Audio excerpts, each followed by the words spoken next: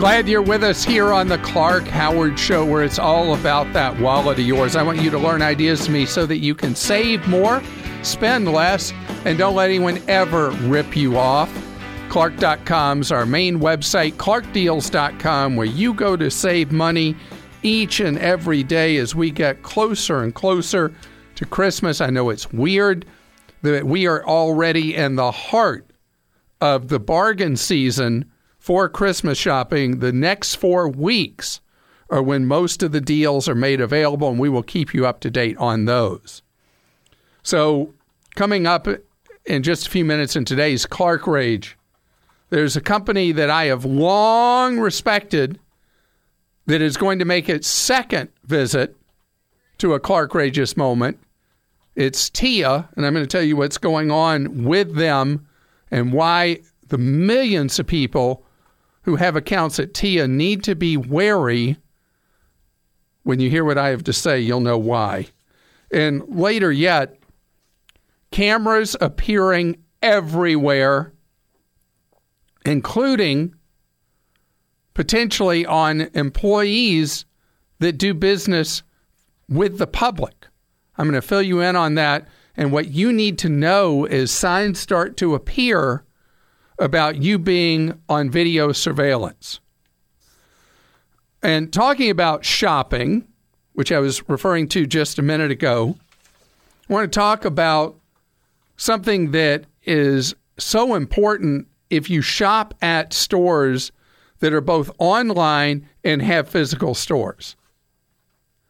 Often, with free shipping being so widely available, you assume, and it's logical, you would, that when something's on sale online, that it's the same price in the actual physical store. And then you're getting free shipping. What could be better, right? Except wrong. It could be very often more expensive at the .com of a physical retailer than in the actual physical store. And I told you 2 months ago about Walmart offering a program where things would pop up and say if you accept store delivery, it would be cheaper than if you had it delivered to your home, even though it was free shipping either way. Now Walmart's going a step further. And with many items you'll see at walmart.com, one of my eagle eye Clark Deal staffers noticed, and then I went and looked at and read about it. It's true that Walmart will say on walmart.com, this item is this much less in the store. Not even having something shipped to store, just telling you if an item is available at walmart.com that's also sold inside the four walls of a Walmart, that they will notify you when you're shopping that it's cheaper in the store. Now, think about the logic of this. If it's a regularly stocked item and their distribution system has already brought it to the store, there's an extra layer of cost in them sending the item to you. So even if the item qualifies for free shipping, the reality is the store will charge more for the item or lose money on the sale of it to you. So I like how Walmart's being transparent, and I wish Costco would become more transparent in this area. Costco.com sells items that are not sold in the store, including other items that are sold in the store. And almost always the items are cheaper in the warehouse than they are at Costco.com, even when Costco.com has free shipping. So Costco has a general disclaimer about that. I wish they were more open and upfront about that. But I just want you to know that when you're shopping at any bricksandmortar.com, traditional retailers.com presence, know that that convenience of having something coming to your door is going to cost you in many cases. And if you routinely go by one of the stores or shop in one of the stores anyway, why don't you buy the item in the store instead of at the .com and save yourself money? Charles is with us on the Clark Howard Show. Hello, Charles. How you doing? I'm doing pretty good. How about yourself? Great, thank you. What's going on, Charles? So I was listening to a recent podcast of yours, and you had indicated that almost all 20-somethings should be utilizing a Roth option for their retirement savings. Instead of a traditional 401k, are you offered both? I am offered both. And while a Roth option is probably the best option right now, for the future, what do you consider to be the level of income for it to be worth switching? Well, some of that's going to depend on what Congress ends up doing with tax brackets. But if you were to look just generally as a threshold where you start to get to where doing a traditional 401k would be better probably than doing a Roth 401k, you have to have an annual income as a single individual north of $100,000. Okay. And a married couple probably somewhere like 150. Okay. So we're talking about a small segment of the population. Are you up in rarefied income air yet in your 20s? No. Okay. So for you, let's hope you get up there. It's nice to be in that rarefied air. But in the meantime, your tax bracket would be lower enough that over time it would definitely pay off for you to be in the Roth 401k. Does your employer offer any match on that? Yes. So you would still be doing both, because the employer match works under traditional rules and is subject to tax when you retire. And so you would have a pre-tax pile and a post-tax pile anyway, even right from the beginning. That make sense? Yes. Yes, it does.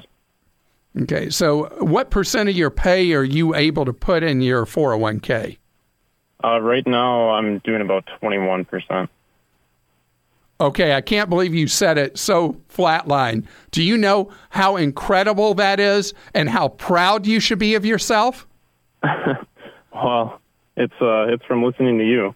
Well, no. You get 100% of the credit because you're the one who's living on 79 cents out of each dollar, so you can build an incredible future for yourself. So you're saving 21%. And then how much match do you get? What percent of your pay is matched? They match 50% up to 6%.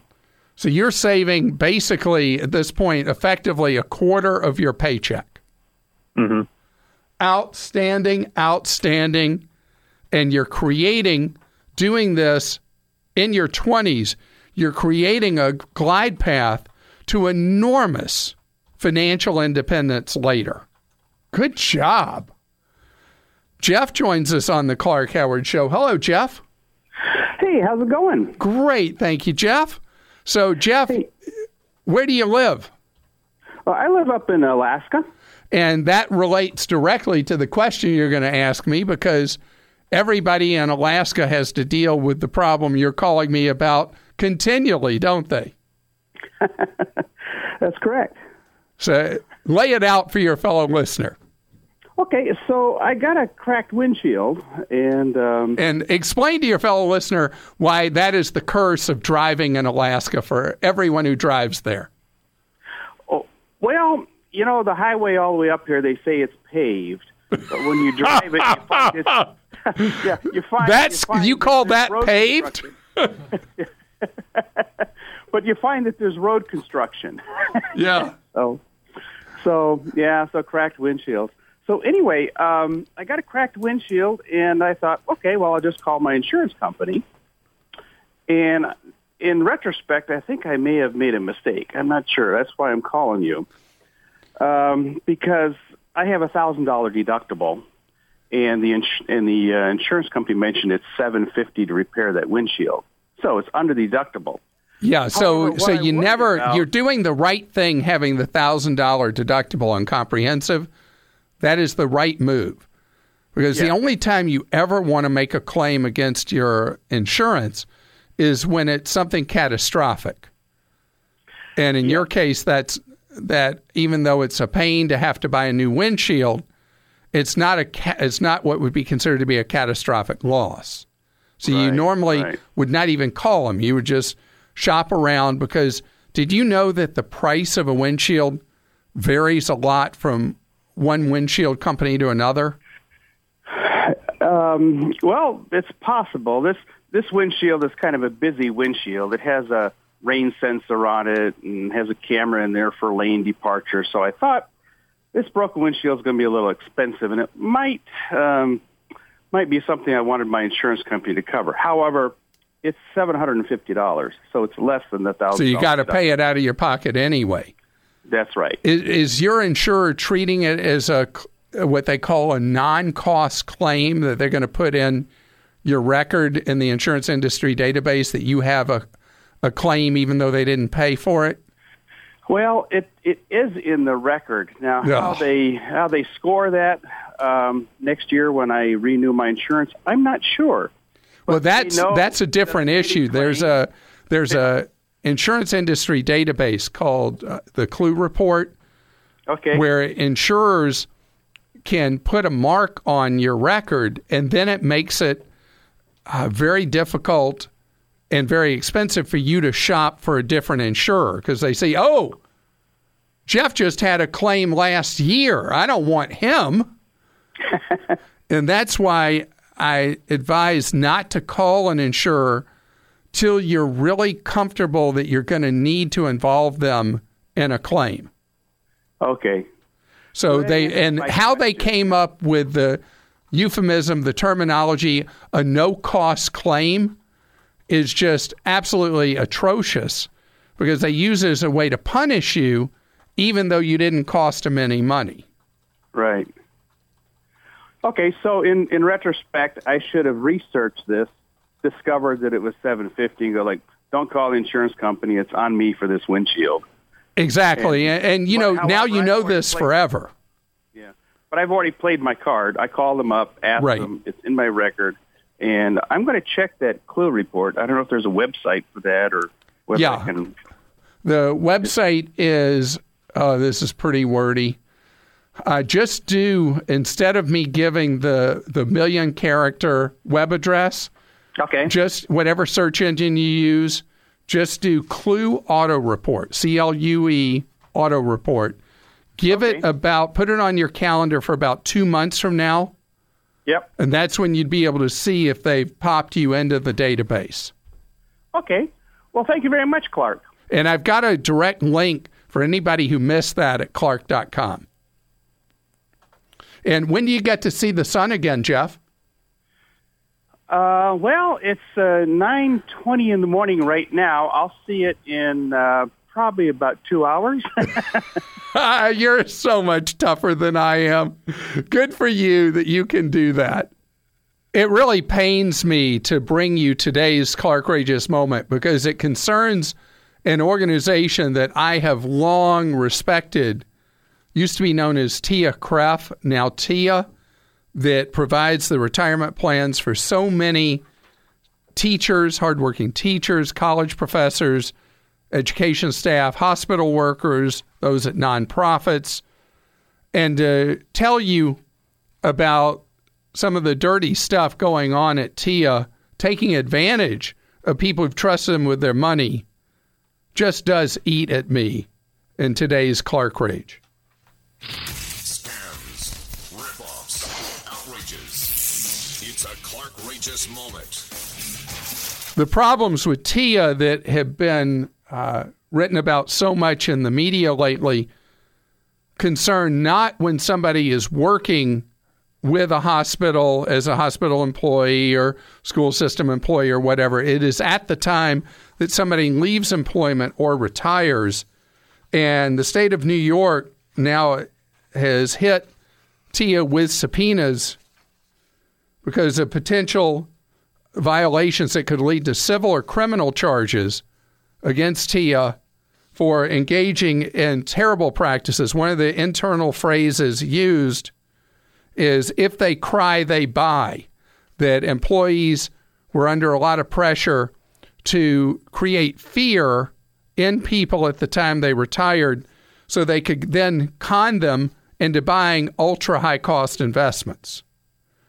Another piece of printed material that TIAA does not deny: make the client feel the pain. This is terrible stuff. And, ultimately, through investigations by various enforcers, regulators, and legal authorities, it'll come clear how dirty the rot may have been or is inside TIAA. The overriding point is that you, when you're dealing with your money, particularly if you've been diligent about saving money over your working lifetime, you have to be more than careful when it comes time to making decisions and who to trust with your money at that time of retirement. And this is tough for us because it's hard enough for us to get in gear saving the money.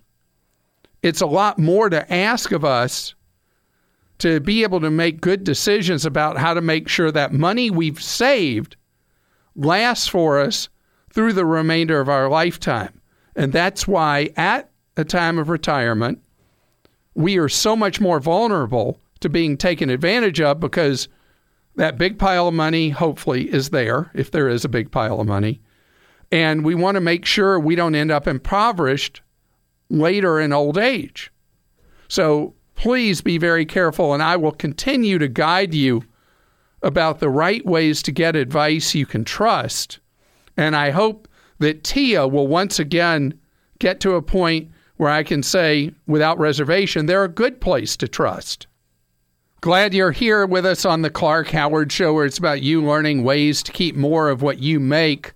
Clark.com is our main website, and you can follow me at Facebook.com/Clark Howard. Follow this. I don't know if you heard, there's a story about all these cameras popping up all over the place, that one of the big sellers of cameras in the United States supposedly is a Chinese manufacturer with ties to the Red Army. That the cameras you're buying, ultimately, who knows if they'd ever be used for any kind of espionage activity. But I can tell you that the cameras I have at my house, there's nothing interesting enough to go on to want to turn the cameras against me anyway. Oh, remember early in the digital camera stuff, we talked about people that were earning a living having cameras on themselves 24 hours a day. There were people that were doing that I guess we were bored in our lives, and people were watching people's cameras, and that they would have trained on their lives. They get to know, it was like a Truman Show kind of thing, if you know that movie from many years ago. Well, now one airline in France is equipping its employees with cameras that they can activate if things get untoward with a customer. And I think that because of everything that happened from the United incident where they beat up the doctor on the airplane, and that led to a bunch of copycat videotaping, and there's been all these incidents like the one where the American flight attendant threatened to beat up a woman and all that. I mean, and all this stuff captured on video. So there's two sides to these stories, because I fly almost every week, and there are a lot of times that I see passengers that are ridiculous. Sorry, we're not all perfect, and there are people that are not behaving well, and we're all in these tight, crowded spaces.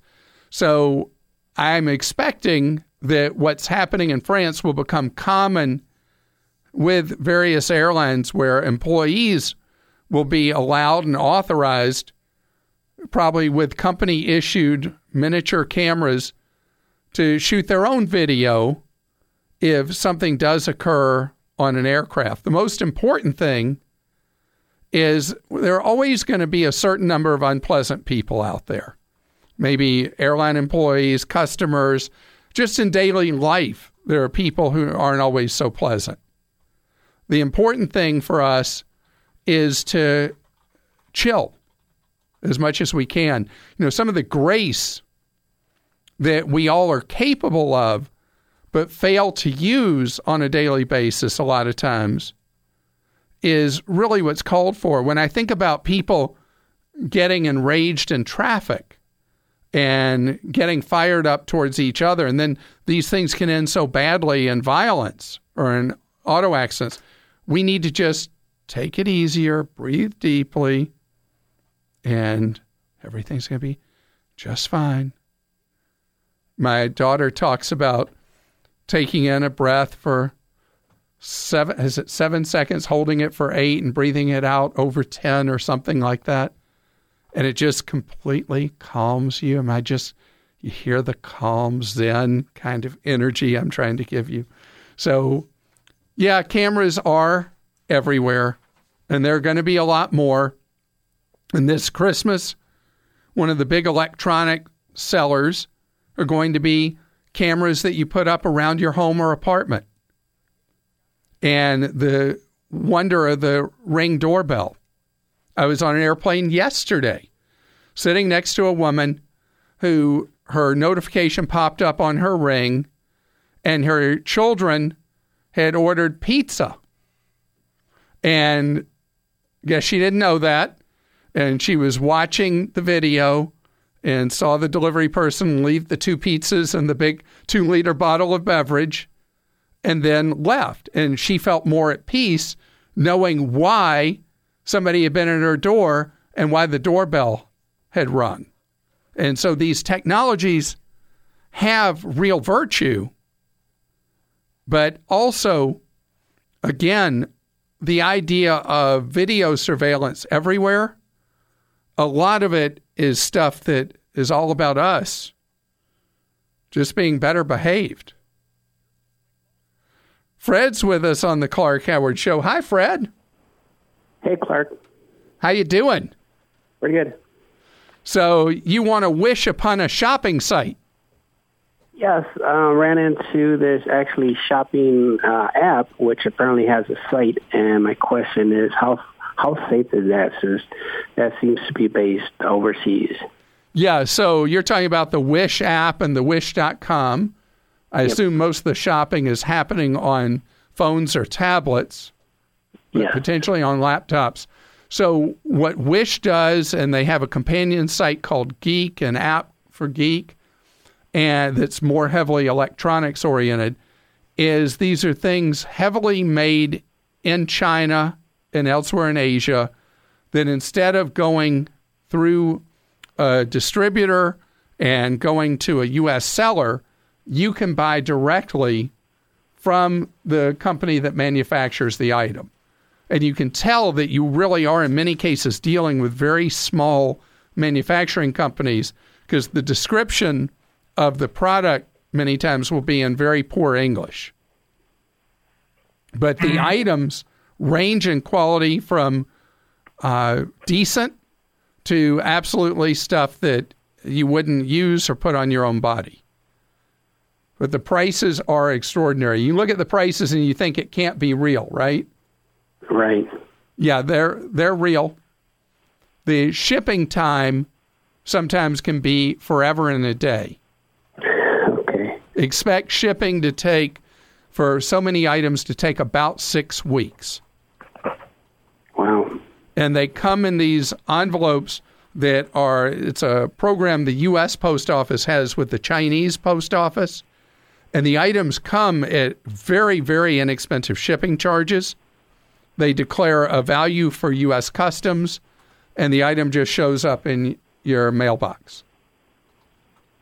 Okay. So the quality is variable, and if you buy any clothing, you need to pick a size that's so much larger than you would normally wear. I bought a jacket on Wish 2 years ago as we got towards the cold weather season, and I bought a 5XL, and it's too small for me. Oh, wow. I normally wear a men's medium, and a 5XL was too small. Okay. So I have a child who loves ordering from Wish, and it's funny. She also orders. Have you seen AliExpress? Yes. So AliExpress is typically a little more expensive than Wish, and the goods tend to be a little higher quality, but they are direct competitors, essentially. Okay. So what do you think you're going to do? Well, I thought I'd give it a try. I mean, you get what you pay for, obviously. Some of these things are pretty low in price, but I wanted to give it a try. Yeah, and I found that when I used to, up to a couple of years ago, I used to order frequently from Wish and Geek. I found that the electronics often would not be high enough quality, like charger cables and things like that were not of a quality that was durable. But that was just my experience. Scott's with us on the Clark Howard Show. Hello, Scott. Good afternoon. How are you? Great. Thank you, Scott. Hope everything's wonderful in your world. A little bit chilly, but it's that time of year. Well, how may I be of service? Well, I'm going through school right now for diesel technology. I'm going to be a diesel mechanic. I've worked on cars and trucks pretty much, the last 5 to 7 years. And, I'm having trouble finding work in the industry. I have a couple felonies in my background, and even these companies that say they hire felons, don't seem to have a place for me. And I'm just wondering, is there something that,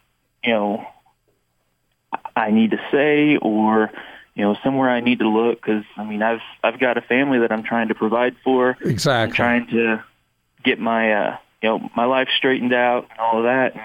And it seems like, everywhere I turn, it's, thanks, you're not good enough.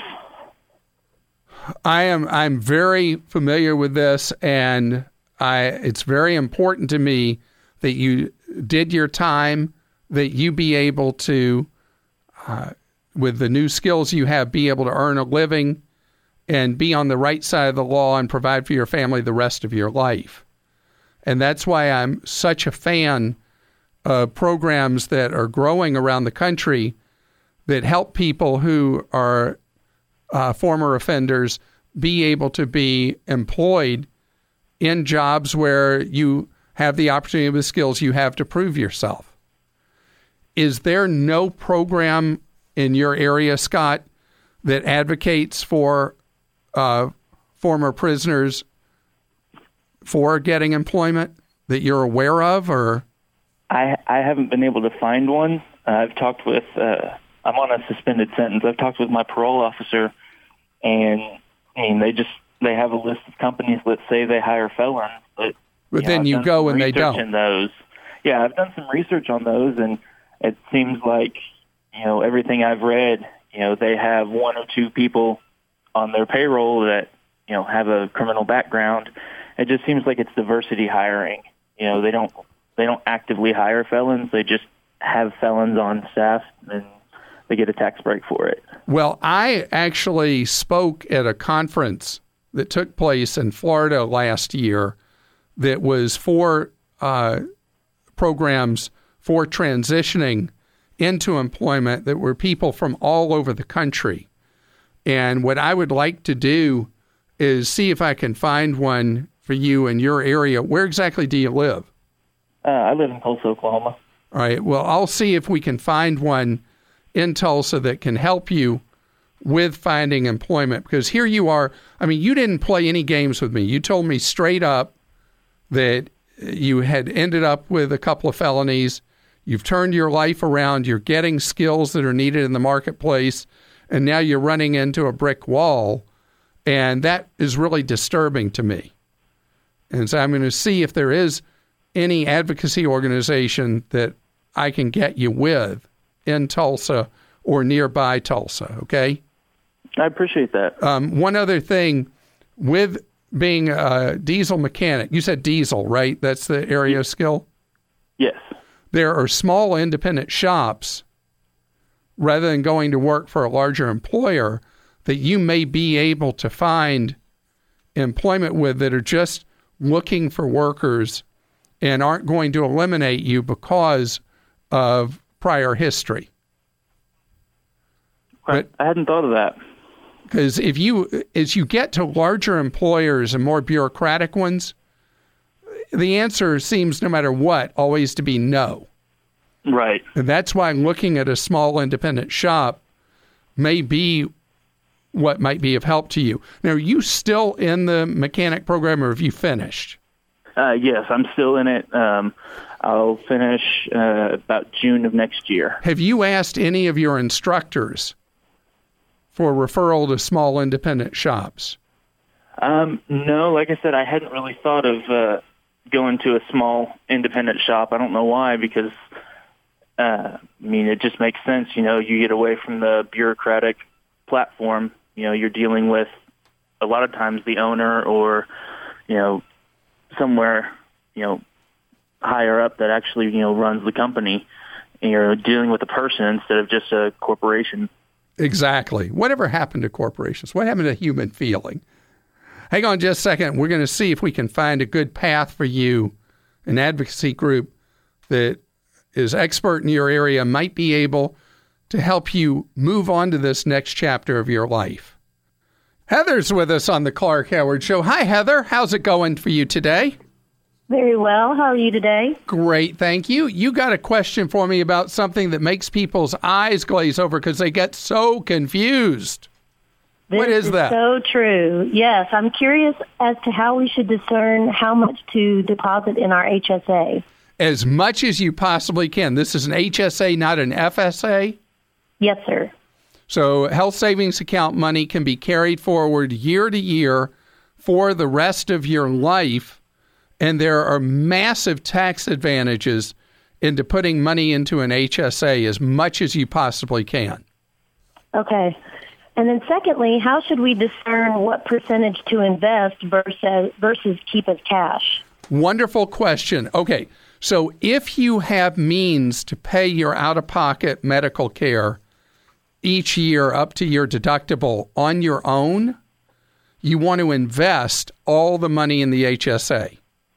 Okay. On the other hand, if you would need the money when you have out-of-pocket medical expenses, then you need to keep a substantial amount of the money not invested and just available in whatever account they have, where you given like a prepaid card that you can use to present.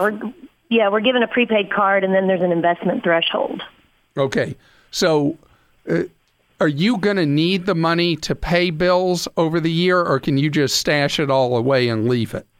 We can just stash it. If you can stash it, you invest it all. And don't ever be tempted each year to use any of that money, because the higher your income, the more massive the tax advantage is with an HSA, putting in the maximum money each year and then having that money grow tax-free and then be spent tax-free decades down the road.